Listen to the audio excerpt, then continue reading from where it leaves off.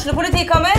Ine Jansen purk. Du purk? The motherfucking bitch. Alt jeg vil å finne ut hva som skjedde med mannen min. Jon Carew. Jeg sikta for noe? Iben Akeli. Det du.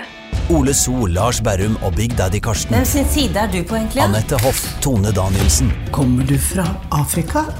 Jørnis Josef. Nesten kløfta. Trond Espen Seim. Det er synd å si det, men det var feil mann som døde. Purk. Premiere tirsdag på TV2 Play. Hjertelig velkommen til en ny utgave av OA-podden Backstage. I dag så skal vi krype opp i ørelappstolen og fiske fram en god bok, for det her blir en aldri så liten litteraturspesial. Det er ikke ofte vi har det, men nå er det jo påkrevd, for det er jo snart jul, og da vil jeg tro at mange ønsker seg bøker, og når den tida kommer til å snoke da under de laveste greien på juletreet for å finne fram til harde pakker som det går an å skrape litt i papiret for å se om de klarer å liste ut hva som gjemt der. Er du heldig, så har du fått den splitter nye biografien om Kjell Aukrust, som ført i pennen av Sigmund Løvaasen. Han har vi møtt. Vi har vært ute på boktreff og slått av en prat med biografen, som har gjort det en har prøvd, men ikke fikk til, for den biografien ble stoppet av Kjell Aukrust selv. Det skal vi selvsagt prate om. Vi skal høre mye om hvordan det var å jobbe med biografien om selveste Kjell Aukrust.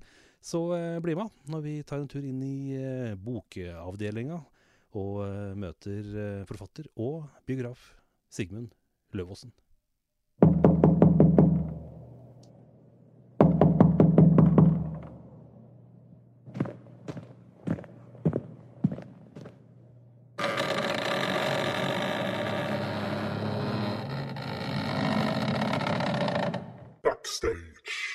Det begynner å nærme seg jul, og jeg vet ikke, jul og Kjell Aukrust er det mange som tenker på i samme åndedrag. Også er det med deg, du er akkurat ferdig med biografi om selve mannen, men det er vel noe mer enn bare jul også? Ja da, det er det helt klart, men han har vært en sånn julefigur, og det har jeg oppdaget nå når jeg har bladd meg gjennom noen 100, eller kanskje 1000 ukebladartikler og avisintervjuer og sånn. Når det nærmer seg jul, så ringte journalister til Kjell Aukrust. For da visste de at de fikk et godt og koselig og artig juleintervju med mye fortellinger om nisser og juletradisjoner i Alvdal på 20-30-tall og Gurud med reverumpa og hele pakka. Ja, for han leverte når han fikk slike spørsmål. Ja, han leverte bestandig til journalister som ville ha en god fortelling. Ja. Jeg må jo si for egen regning, så er jeg jo nesegrus beundrer av Kjell Aukrust. Det har vært i 11 år, for å si det på den måten. Men det har aldri vært noe ordentlig biografi om mannen. Han har jo selvsagt en god del erindringsbøker, og der har han jo selvfølgelig styrt pennen selv og sine egne historier. Men også kan det ha seg at du er den første som har tatt tak i historien til Kjell Aukrust på godt og vondt. Ja, jeg er ikke den første som har tatt tak i historien, for Jan Jakob Tønseth, han begynte på en biografi og skrev den ferdig mot slutten av 90-tallet. Og det var en ren bestilling fra Kjell Aukrust, som ville ha Tønseth som biograf. Men så forventet han seg kanskje da et rent hyldningsportrett, og Kjell Aukrust han var vant med at hans livshistorie, den var sånn som han selv hadde presentert den i bøker og i hundrevis av intervjuer. Men så fikk han da manus til gjennomlesning, og der hadde Jan Jakob Tønseth blant annet skrevet et kapittel om krigen. Og det var ingenting å utsette på Kjell Aukrust under krigen, men det var mange i slekta hans som støttet opp om NS på ulikt vis. Og det reagerte Kjell og Kari Aukrust voldsomt på.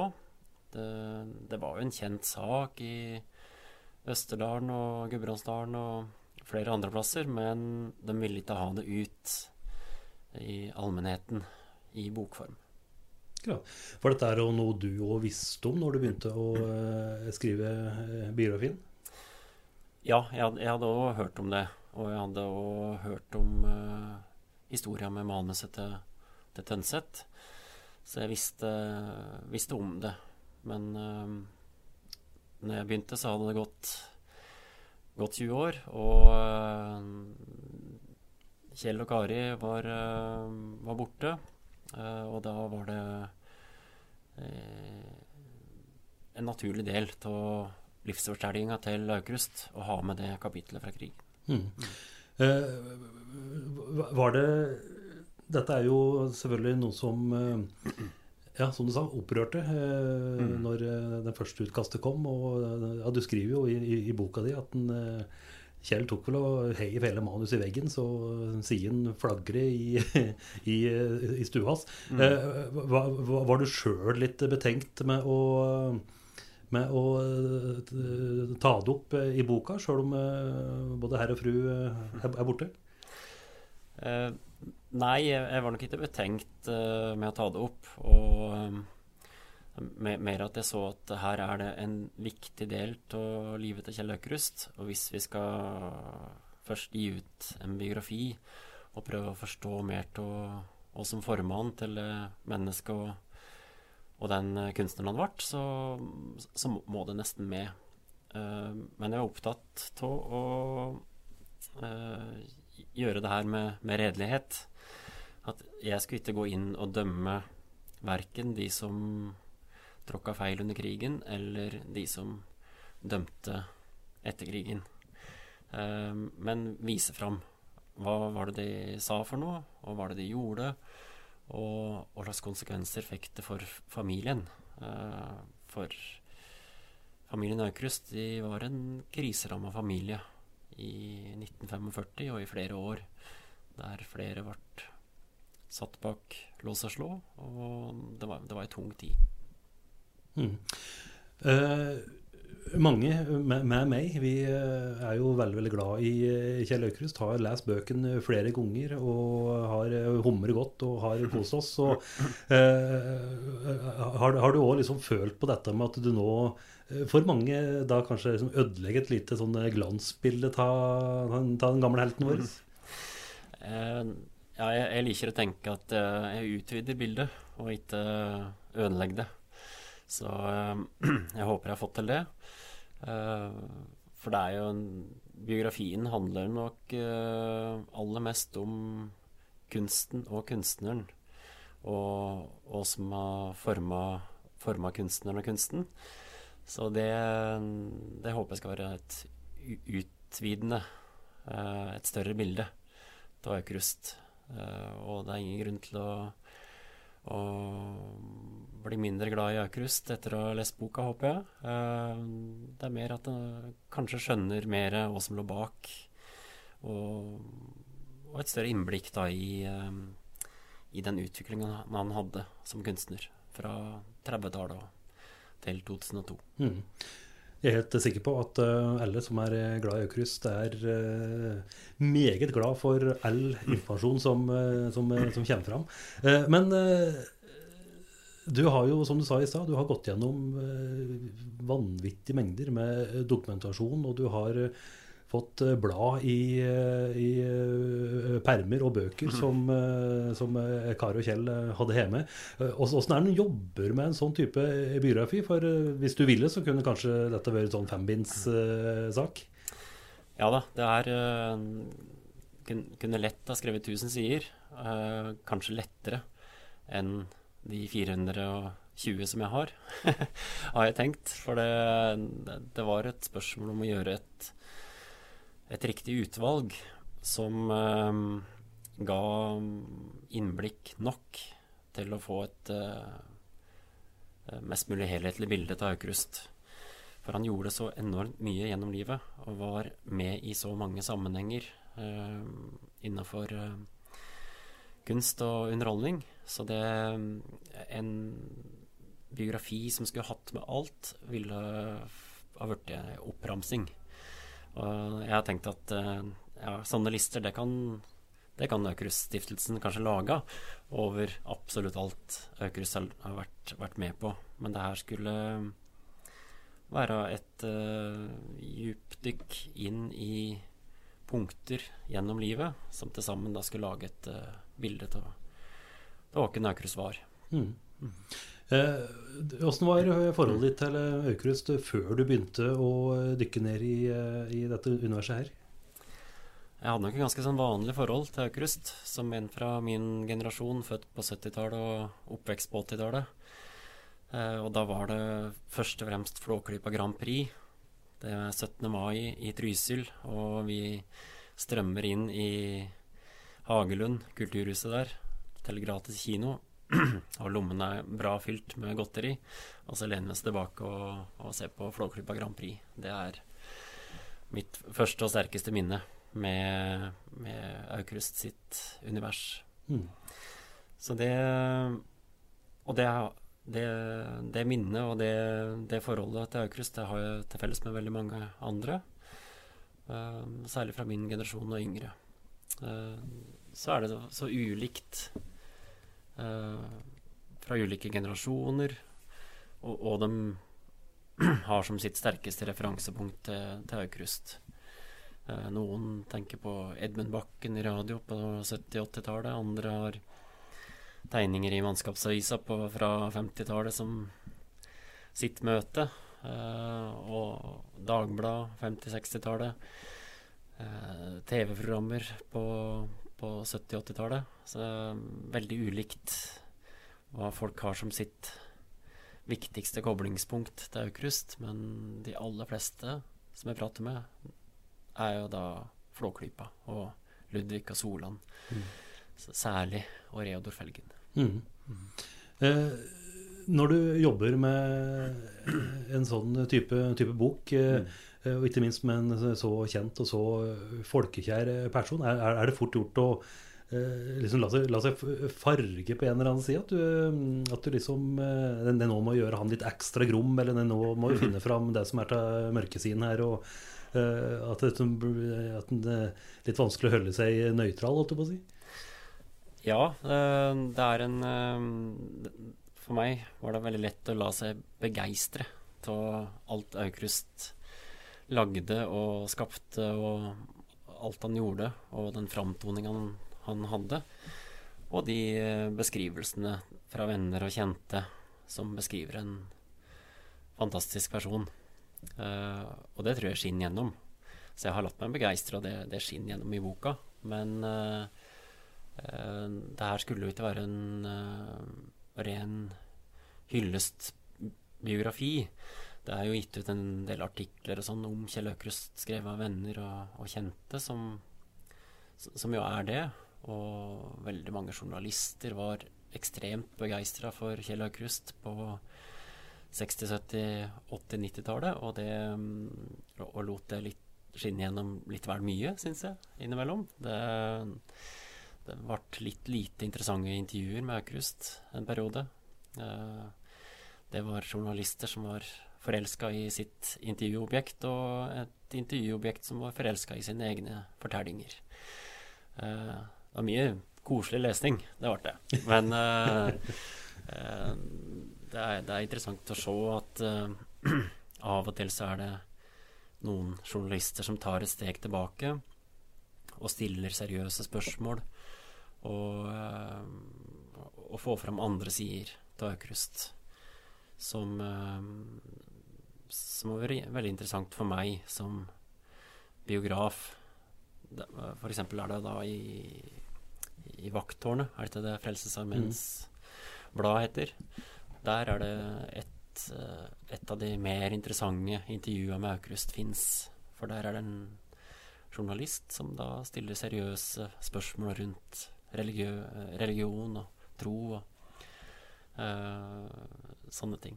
Så jeg ville lære av de gode intervjuene og ta et lite steg tilbake, ikke kaste meg på bejublinga og galskapen og moroskapen i Aukrust sitt univers, men kikke litt bak fasaden. Nå skal han jo selvsagt ikke avsløre alt for mye som står i boka, men jeg må innrømme at for egen del så noe som jeg ikke har tenkt på opp gjennom året, men det var jo da at familien Aukrust oppe i Alvdal, de levde jo da etter datidens standard ganske så luksuriøst, for å bruke det uttrykket. Var du også klar over det før du begynte å skrive boka, hvordan forholdet var blant vanlige bygdefolk oppe i Alvdal på 20-tallet? Og at de da, stort hus, eget bad, til og med egen bil, at det var nesten, det var så utrolig at det var nesten ikke sant? Ja, nei, jeg hadde jo lest lite Aukrust før jeg begynte på det her, og lest lite om Aukrust. Så ut fra tegninger og noen fortellinger jeg hadde hørt, så hadde jeg sett for meg en litt sånn småbrukeroppvekst oppi Nord-Østerdalen, med litt gråna tømmerstuer og salrigga hustak. Ja, oppi skråningen der, ja. Men så skjønte jo det at han vokste opp i det øvre skikt i Alvdalssamfunnet, på linje med prestesønnen Ernst, som var en god venn. Og med far på toppen av skattelistene i Alvdal, og jeg tror det her har vært ganske avgjørende for at han ble kunstner, ble den kunstneren han ble. Han hadde jo noe så sjeldent som mye fritid, mens andre unger var en del av det arbeidsfellesskapet som en gard var, og hadde lite fritid, så kunne Kjell slenge seg ned på gulvet om eftan og dra fram kunstbøker fra bokhyllene, velfylte bokhyller, og legge seg ned og prøve å etterligne de store mesterne som han så i de her bøkene. Og han hadde fritid og tid til å gjøre det, og etter hvert så hadde far penger til å spandere hybel i Oslo. Han var ganske startet på kunstutdannelser. Han hadde en far som var stortingsmann, som dro han med til Oslo, der han fikk møte Henrik Sørensen, det store forbildet, kunstner Sørensen. Og de var fra slekt med flere kunstnere, for eksempel Olav Aukrust, onkelen til Kjell, dikter. Så det var liksom gått opp noen spor på forhånd, og de hadde økonomi og mulighet til å sende gutten inn i kunstlivet. Var det noen plasser når du jobber med det du fikk inn til stoff, at du hadde noen sånne eureka eller wow-opplevelser? Jøss, er det sant at jeg nå sitter med dette her foran meg på bordet, liksom? Hadde du noen slike øyeblikk? Ja, det var nok det. For vi var jo inne i leilighetene til Kjell og Kari Aukrust og så på en del materiale, og bare det var en stor opplevelse. Men etter hvert så dro vi vei også opp på loftet, og der bak pipa på loftet på Midtåsen i Oslo så sto det et par kasser med noen gamle utklippsbøker oppi. Og jeg hadde ikke funnet noe særlig materiale fra 30- og 40-tallet. Noe på Riksarkivet og noe her og der, men i de kassene lå det altså utklippsbøker fra 30- og 40-tallet, der Kjell hadde samlet alt han lagde av julekort fra 36 og fremover. Illustrasjoner i Norsk Ukeblad og Alders fra 38 og gjennom 40-tallet. Og midt i den ene utklippsboka så var det en liten lapp som er veldig sentral i Kjell Aukrust sin fortelling om hvordan han kom inn i kunstnerlivet. Og det er en liten lapp fra Henrik Sørensen, datert 1936, som jeg trodde var borte, og som Kjell Aukrust også trodde var borte, som vi fant bak pipa. Og det er en lapp fra den fortellingen som Kjell Aukrust har fortalt mange ganger. Han hadde gått i lære et års tid hos Sørensen og en annen maler. Tok med seg et par malerier inn til Sørensen i 36. Og Sørensen så på det, dro på en liten lapp fra lomma, og der skriver han da: «Min venn Kjell Aukrust er eller skal bli maler, går på malerskole, slipp ham inn», som skulle holde til å komme inn på kunst- og håndverksskolen i 1936. Og den tvilte jeg på fantes, og begynte å lure på om det var noe Kjell Aukrust hadde dikta i hop. Det kunne vært det. Det kunne vært det. Men den lå der. Ja. Og når du har forsket om Kjell Aukrust og alt det han ikke minst fortalte, så klart han likte vel å liksom styre sin egen historie, og dette med slipp ham inn, at han da kom inn på skøyteløp, er det sant, tror du? Eller er det bare en litt artig story som han har vridd til? Ja, det tror jeg kan være sant. Det er jo klart ingen flere kilder som kan bekrefte det. Men ut fra den kjennskapen jeg har til Kjell Aukrust, hvordan han gikk fram i livet, så tror jeg nok han tok med den lappen på skøyteløp og kunstutstillinger og andre ting, og bare viste i døra, og dermed slapp inn på Bislett stadion og andre plasser. Ja. Men vi får jo lære mye da i boka, og vi må nesten si at hva skal jeg si, han var vel kanskje verdens første influencer, for han styrte jo på en måte historien sin selv, og fortalte jo liksom det en ville folk skulle vite, og litt dette med at han vet ikke, kanskje var det litt komplekser fra barndommen, med at han kom fra relativt greie kål, at han på en måte ville framstå som noen nesten analfabeten som ble forfatter, og kunststudenten som strøyk, men som ble suksess. Men det var ikke helt sant alt det til. Nei, han har lagt til å trykke fra hele livet, og han har vært ekstremt flink til å konstruere sin egen livsfortelling sånn som han ville ha den, og alle ville høre. Så den livsfortellingen gikk jo ut i bokform i hundretusener. Den gikk ut i flere tusen intervjuer i magasiner og aviser og radio og TV. Så han nådde jo veldig bredt, og så han var god til å plante den fortellingen han ville ha. Og da er det tydeligste eksempelet som jeg har med i boka, er jo om han framstiller seg som skoletaper. En som gjorde det veldig dårlig på skolen. Og foreldre var så fortvilte over den håpløse gutten. Og han fortalte at han fikk NG i tegning på folkeskolen. Og det er rart når en ser tegnekunstneren senere. Og selv mener jo Aukrust da at her var det fordi han ikke kjente læreren, at han fikk dårlig karakter. Vidar Sandbekk, som gikk på samme skole i Åmot det året, han sier at nei, det handlet nok om en karikatur til læreren. Så jeg tenkte jeg fikk sjekke det her, så jeg gikk og så på karakterboka, karakterprotokollen, og der står det at den såkalte skoletaperen, Kjell Aukrust, han fikk meget godt i alle fag, bortsett fra tegning. Der fikk han særdeles godt. Akkurat. Så han lagde historier med veldig god dramaturgi. Han var gutten som fikk NG i tegning og endte opp som tegnekunstner i verdensklasse, og han var den fargeblinde gutten som ble kunstmaler, og han var gutten som ikke kunne skrive, som ble bestselgende forfatter. Fiffig funnet på, i anførselstegn. Hva tror du årsaken var til at han valgte å gjøre det slik? Nei, det er vanskelig å si, men han omformulerte også de barndomsfortellingene sine.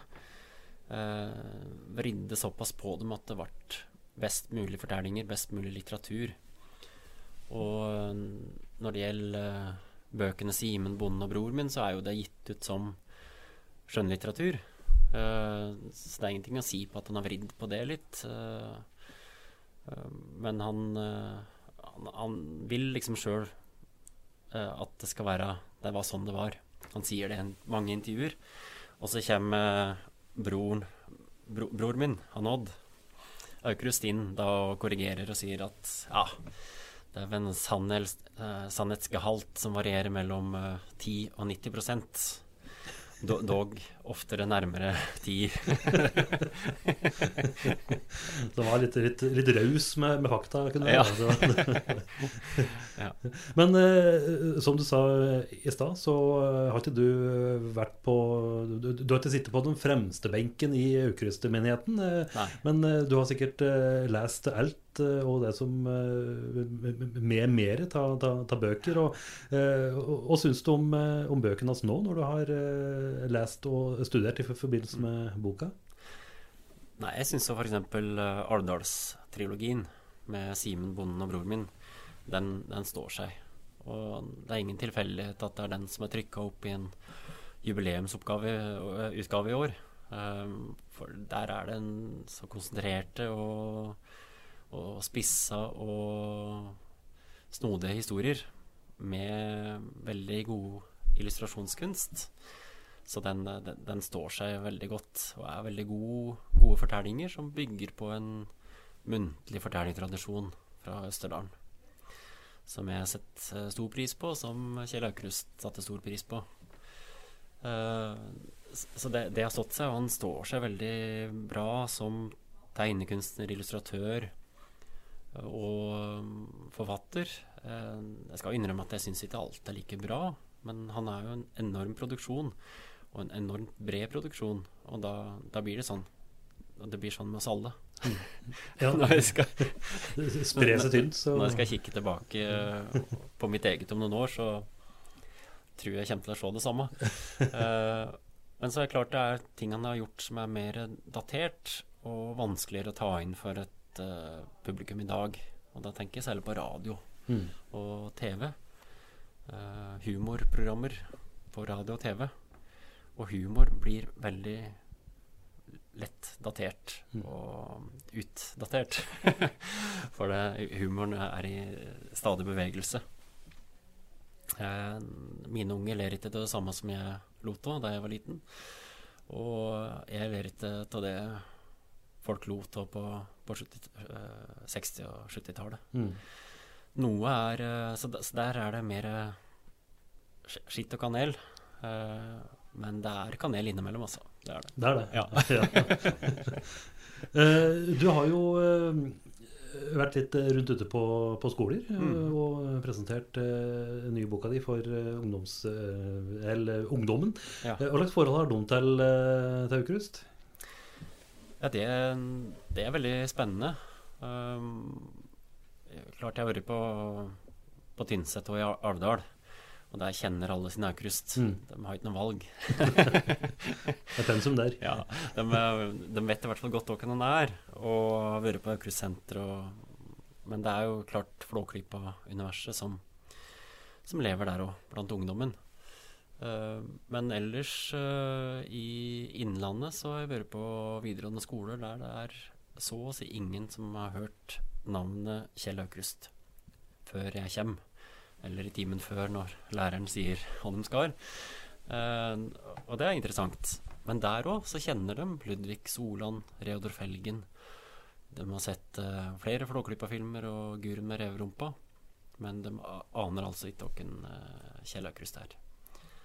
Da er det jo, jeg kan si at det gjør jobben tung når han kommer der som biograf og skal fortelle om den unge Kjell Aukrust, men det gjør det også veldig meningsfylt og interessant å kunne da fortelle litt om han som stod bak det hele. Dette her er jo da unge folk da, midt i tenåra. Kjell Aukrust ville vært 100 år nå i år, 20 år siden han gikk bort. Er det vanskelig å nå fram med såpass lenge siden, og mange av de aller største suksesser er jo da på 50-60-tallet med Alvdals-trilogien og like ting. Får du noen slags relasjon til det? Ja, det er jeg synes det har gått overraskende bra og at jeg har nådd inn til ungdommen. For det er jeg snakker mest om den barndommen og ungdomstida hans, som de er jo inne i akkurat nå. og første åra i utdannelsesløpet hans som kunstner. Og prater om de livsvalgene han tok. Hva var det i familiebakgrunn og klassetilhørighet og miljø som gjorde at han kunne bli kunstner? Hva slags valg tok han på veien? Og hva slags valg tok andre foran på veien som gjorde at vi i dag sitter med Flåklypa Grand Prix og Solan og Ludvig. Så det noe de kan relatere seg til og synes interessant å høre om. Tilfeldigheter som slår inn i livet, eller ytre politiske og historiske hendelser som krigen, som slår inn i livet og endrer de livsvalgene vi tar, og gjør en forskjell da, når det kommer til hen vi ender opp til slutt. Mange av de mest naturlige kildene har jo nå gått ut av tida sammen med en Kjell. Det står jo også selvsagt en god del om dette med Flåklypa Grand Prix, og der var det jo litt dårlig stemning da, mellom Kjell Aukrust og Ivo Caprino. Hvordan har det vært å nøste taket der? For der har du vel kilder på Caprino-siden som kunne sikkert bidra med litt. Ja, men som jeg skriver i boka, så jo de fortellingene om den konflikten, de fortellingene preget av veldig mange tiår med konflikt. Så det finnes så ulike versjoner der ute. Altså, noe kan jo bare lese i en avtale eller kontrakt. Det står at Aukrust skal ha så mange prosent og sånn. Så det lett å dokumentere. Men noen plasser her så må jeg rett og slett skrive ned litt ulike varianter til samme fortelling. For det har vært en så bitter og stri konflikt at det vanskelig å trenge inn til akkurat hva som egentlig har skjedd, og hva som har vært sagt. For der ligger mange millioner og mye advokathonorarer i potten her. Så det noen har mye å tape på begge sider, så jeg skal ikke være den som konkluderer her. Jeg måtte endte med å fortelle litt ulike historier, versjoner innimellom. Og så må vi jo si da at det jo litt artig å lese som du skriver, at Kjell Aukrust han morer seg jo stort da, med å mimre om barndommen og gi ut bøker som hele Norge lo seg fordervet av. Men det var ikke alle som syntes dette var like stas da. Han glemte vel å si fra til de som involverte i boka noen ganger at de kom til å være en del, og sikkert ikke ondskapsfullt gjort, men det ble litt dårlig stemning til deg også. Ja, det ble de fleste syntes det var artig, som bonden Arne T. Steigen oppe i Arendal syntes det var veldig stas. Bror Odd, bror min Aukrust, han syntes det var gøy. Men så var det Simen som var den tredje da, til dem som karakterer i boka, som ikke syntes det var noe stas. Og det har jeg en slags forståelse for. Han ble først litt underholdning i julehefter oppe i Østerdalen på 40-50-tallet. Så ble han lørdagsunderholdning i Dagbladet på 50-tallet. Og så kliner Aukrust til, gir ut en bok med Simen som titel i 1958, og den selger da i 80 000 eksemplarer før jul. Så Simen Steigen da plutselig underholdning for det hele norske folk, og i radio og i TV. Og det her tror jeg kanskje ikke Aukrust hadde varslet så godt om. Det ble for mye. Noen ville ha tatt det på strak arm og syntes det var fantastisk. Og det gjorde ikke noe om ikke alt stemte, men vi skrudd sammen forskjellig, så han reagerte på det. Det gjorde han. Og det andre eksempler gjennom Aukrust sitt eget forfatterskap. For eksempel enkefru Engelsjøen Glad, som en karakter i Flåklypa. Der fantes det jo enkefruer rundt om, som het både Engelsjøen og Glad. Som ville ha slutt på det her, særlig når det her kom i vi menn. Da fikk det være måte på. Ja, litt vovet kanskje det. Ja. Så de engasjerte en overrettssaksfører som tok fatt i saken. Så derfor så ble det jo enkefru etter hvert hetende Engenføn Gnad. Ja, en liten talefeil. Ja, talefeil. For det hadde manglet L-en i ABC-en sin. Og så var det også Piltingsrud. Der reagerte også familien Piltingsrud på at Sindre var ute i Flåklypa tidene. Så han ble hettende mye Pilten etter hvert. Riktig, ja. Sindre Pilten. Så der kom det fra. Ja. Riktig. Stemmer. Men vil liksom innbille meg at dette var vel litt kall det slurv eller forglømmelser. Det var vel neppe for å være kjip, tror jeg. Men... Ja, og det med navnebruken her, det tror jeg bare var han brukte jo masse navn som han hentet fra altså Engelsjøen Glad er jo hentet fra et dikt av Olav Aukrust, Bilbeiste, veldig morsomt dikt, som ramser opp en hel haug med navn, og han hentet jo Blodstrupmoen og Piltingsrud, og Flåklypa er jo også hentet fra en geografisk plass oppe i Gudbrandsdalen, så han plukka navn. Det har jeg gjort selv i romaner. Jeg har sett meg ned med bind 2 av Trysselboka, og det er en helt fantastisk navnekilde. Uten å få kjeft? Det er ingen reaksjoner foreløpig. Så det er jo han har ikke gjort noe gærlig når han har brukt de navnene, og så han er heller snill og ettergivende, vil jeg si, som endrer på navnene for at ingen skal reagere. Nå har du skrivet det som vel må bli årets store bok under juletreet. Biografi om Kjell Aukrust. Alle fans gleder seg over den. Hva du skal drive med nå? Har du neste prosjekt å dykke ned i? Nei, nå har jeg jobbet med et sakprosaprosjekt med Aukrust, der dramaturgien er lagt, mye er lagt på forhånd gjennom alt han gjorde i livet, så nå skal jeg over til å dikte fritt. Akkurat. Igjen. Skal slå det løs nå.